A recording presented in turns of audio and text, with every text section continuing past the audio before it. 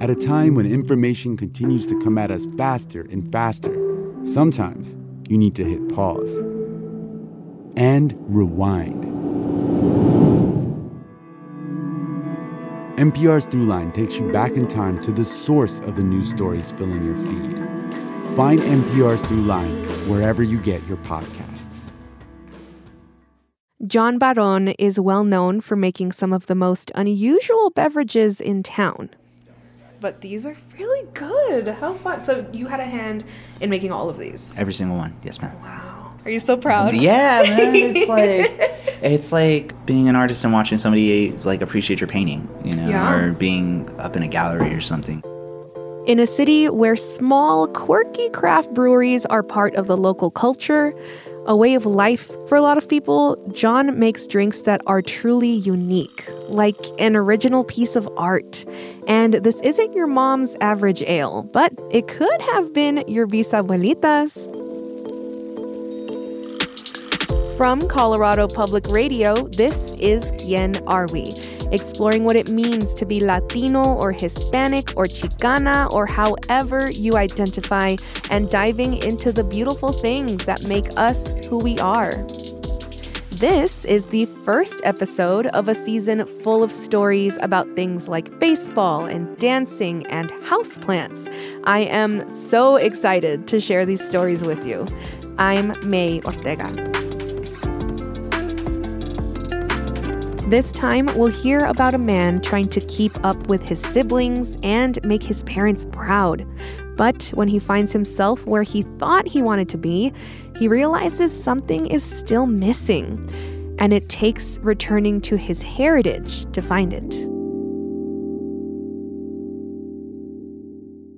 John Barron's family is from a familiar place for me. So my dad is from Matamoros, Tamaulipas.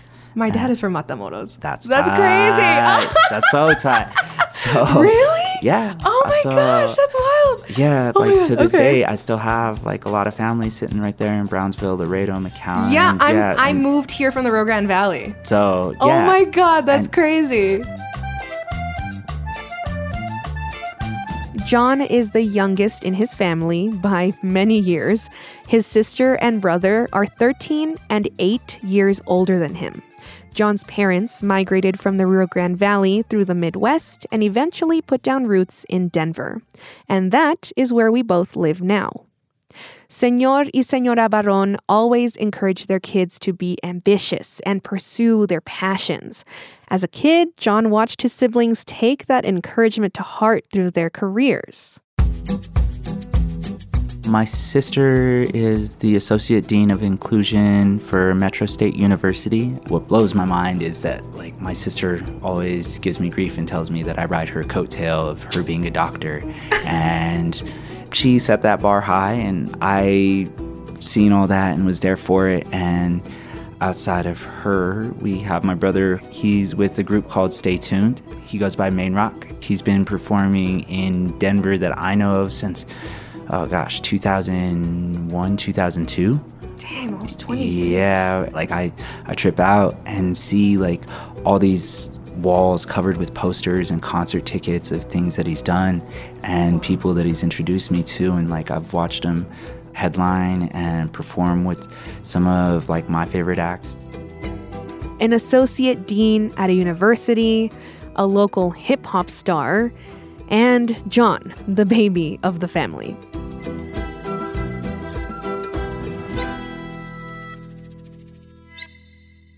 As John approached adulthood, his parents put pressure on him to rise high, like his siblings, to find something that could bring him success and fulfill his passions.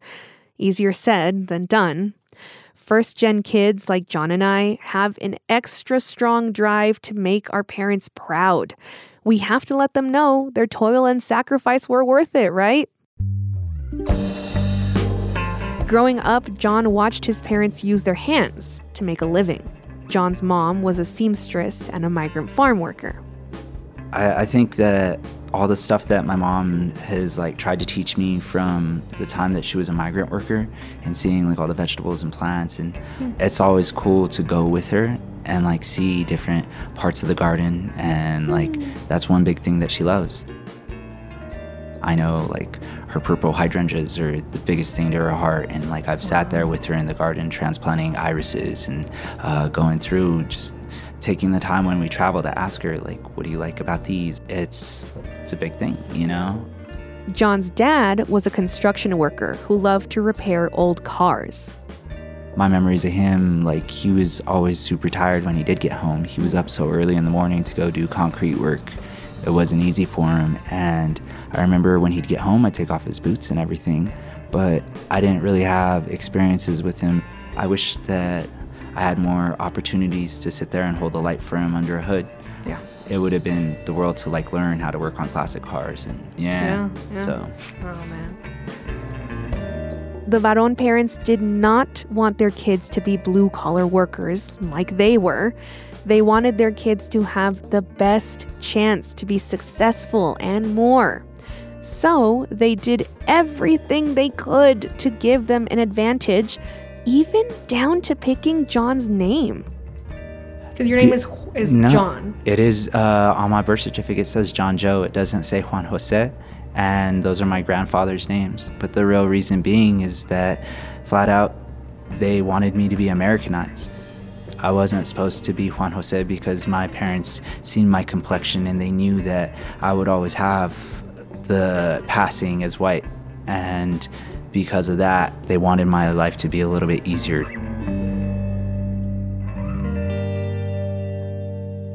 After graduating from high school, John wanted to make something of himself, just like his siblings. So he went to college, but he hadn't figured out a passion to pursue. And paying to learn something you might not even like is rough. So, to his parents' disappointment, John decided to drop out of college. He wasn't sure what to do next, so he leaned into the work that had paid his bills over the last few months. I pulled out of college and I knew I was working in kitchens at the time. And I loved working in kitchens, whether it was just food running or being a bar back. I started learning a lot more about it. And my first gig was as like a barista, and moving up from there, working as a food runner. John's parents were worried. This brother of a brilliant educator and a popular musician worked in the service industry. John coasted through the Denver restaurant industry for several years, bouncing around from coffee shops to downtown bars and the convention center. He didn't hate it, but he wanted more. John was a hard worker, and other people started to notice, including a friend in the craft beer industry. Guy sees me and he says, yeah, man, you work really hard in everything you do. And he's like, I think you should brew. And I say, I really wish I could get into that, but that sounds like something I need a degree for. I don't know that I could just be jumping into classes right now. He's literally got my hands full too. Yeah, And he's just like, okay, dude. He's like, but I think you'd enjoy it. And that friend encouraged John to volunteer at Odyssey Beer Works for a few hours a week to teach him the ropes. One of the first things this son of a mechanic noticed was all the intricate machinery that made the brewing process possible. And so I'm learning all these little things about brewing that I need to know. This is a TC clamp. These are the different gaskets you need to know. The terminology, the technology. Okay, cool. These are the different tanks. Oh, okay. John's interest was captured real quick. He dove into learning everything he could about brewing. And Denver's a good place for that. It's a city famous for its breweries. John went to the local microbreweries, tasted their wares, and developed opinions about what worked and what didn't. One of his favorites was a brewhouse called Dos Luces. That is where I met him for this conversation. Yeah, when Dos Luces originally opened, I was here for their opening day. Oh, as like a fan? Yeah, as a fan. Okay. Dos Luces means two lights, which represent the two flagship fermented drinks that the brewery produces. Pulque, a drink made by the Aztec and Mayan people of Mesoamerica. And the second is chicha, a drink made from purple corn by the Inca of South America. Like, I knew about pulque. I hadn't had chicha yet, and I was just like, this speaks to my heritage. Whatever you do, I support it 100%. Experiencing pulque and chicha at Dos Luces ignited and expanded John's imagination about all that brewing could be. Then, a cidery around the corner from his apartment noticed his expertise and offered him a role in sales. I was loving it at that point, and low-key I started to have the ability to influence the ciders we were making, which I was like, that's kind of cool. You're giving me that flex. I was happy with my brew job. Working at the cidery was different than any job John had had before. Not only was he working hard and being useful, but for the first time in his career, John was using and growing his knowledge in something that he was actually interested in. He felt fulfilled by the challenge. But something was missing. And soon, fate intervened. That's after the break.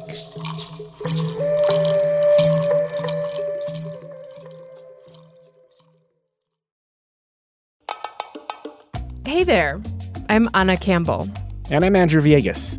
We both work as editors on Quién Are We? We are just two of the many people who help make this show. And we want Quién Are We to be a place to hear stories of Latino joy.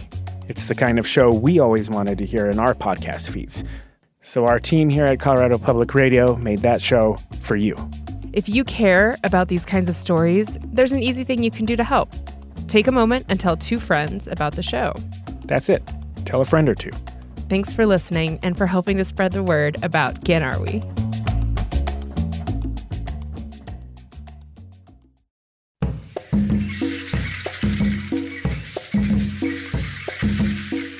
After almost 2 years at the cidery, John Barron had become confident in his knowledge of brewing.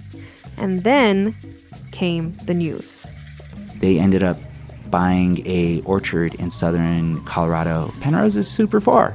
And so it was like, Andy, I love you. I really, really love you, but I cannot go out to Penrose like that. And it sucks. And by super far, he means 100 miles away. In a snap, John's blossoming career in fermented drinks went flat. John still had bills to pay, so he went back into working in restaurants. And not long after that, the COVID-19 pandemic hit. The restaurant industry in particular cut 2.5 million jobs. John was out of work and had no prospects. He almost lost everything. I was so just in shock and awe. And if I hadn't had some sort of savings, I probably would have lost my apartment.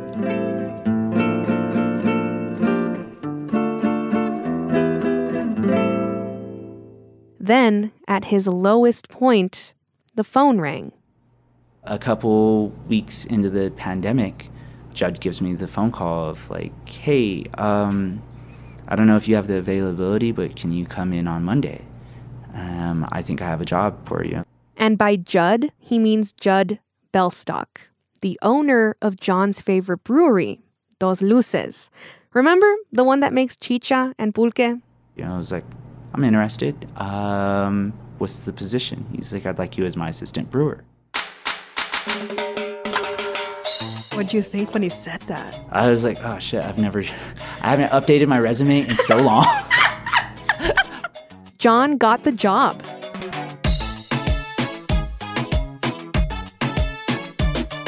And now, 2 years later, he welcomes me to the Dos Luces tap room as a brewer. It's a storefront space with a few tables near the entrance. You get a warm vibe when you come in. There's papel picado hanging from the ceiling, Latin American art on the walls. There are plants everywhere. Love that. The rest of the space is where the brews are made. A center walkway to the back door is flanked by these huge tanks filled with fermenting chicha and pulque. John was eager for us to try their signature drinks, so he brought over a flight of samples for me and my producer to try. Starting from the handle, we have our chicha inti. Okay, this is like an orange-ish. Yeah, the orange color to it is really pretty, but this would be your traditional Incan or Mayan. Ooh, it's very fruit. Mm-hmm. I'm not good at describing taste. It's very fruit, like, no, not peach. Peach? No, impossible. Mm-hmm. That's really the flavor from the corn, in all honesty, that you're getting. There's a little bit juice. That's good. What is it? I hear in rural parts of Southern America and so on, a lot of the bottles that you'll see kids running around with are really filled with chicha. It's how they get their kids to go to sleep a little faster. Kid. Yeah.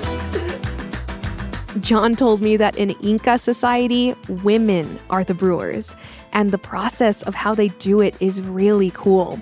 They chew up the purple corn because their saliva produces a special enzyme that starts the fermentation. Dos Luces' other drink, pulque, has deep history in Mexican and Aztec culture, with several myths associated with the maguey plant that it's made from. So this is going to be our pulque metzli, the house pulque. This is our traditional sour. This is what the Aztec would be drinking right before a sacrifice or something like this. Wow. All right. Let me tell you about how special this drink is. One of the myths of pulque is that of the Aztec god of wind, Quetzalcoatl. After providing the people with the gift of corn, he realized that although the people's bellies were full, their hearts were not. They didn't sing, dance, or rejoice in any way. They needed something else, something to bring them joy and bliss. So Quetzalcoatl endeavored to find the beautiful goddess Mayahuel, who possessed a gift that he knew would bring joy to the people. But she was hidden away in a far corner of the cosmic heavens, trapped by her evil grandmother.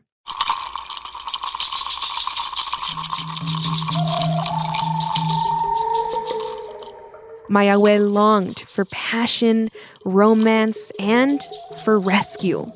The wind god converted himself into a feathered serpent and flew up into the heavens in search of Mayahuel.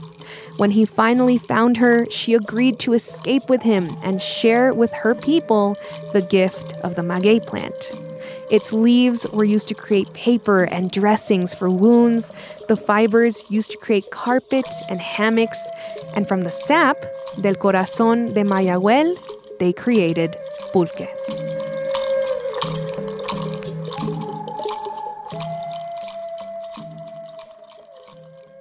Now, centuries later, Dos Luces is using modern equipment to make chicha and pulque, so they don't need to chew the corn in the traditional way. Rest easy, there is no spit in your beer.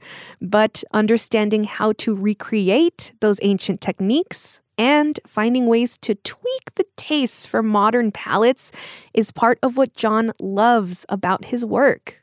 Just to give you kind of a rundown of what it is. The first vessel that you'll see over here is going to be our HLT, which stands for hot liquor tank.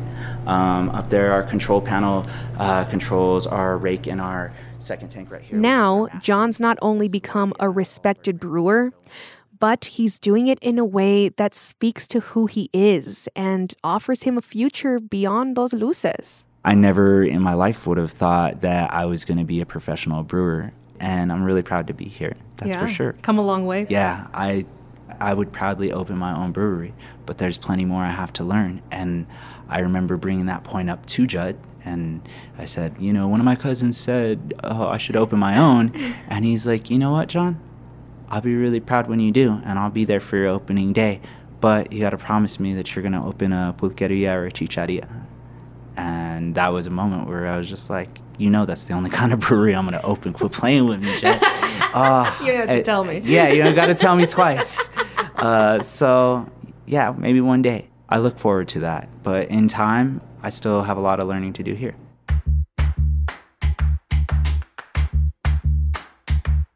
Finally, John's found what was missing at the cidery and all the jobs before that, a way to connect to his heritage. It's transcended into other parts of his life. Today, John insists that people pronounce his last name the traditional way, despite his parents' attempts to anglicize it.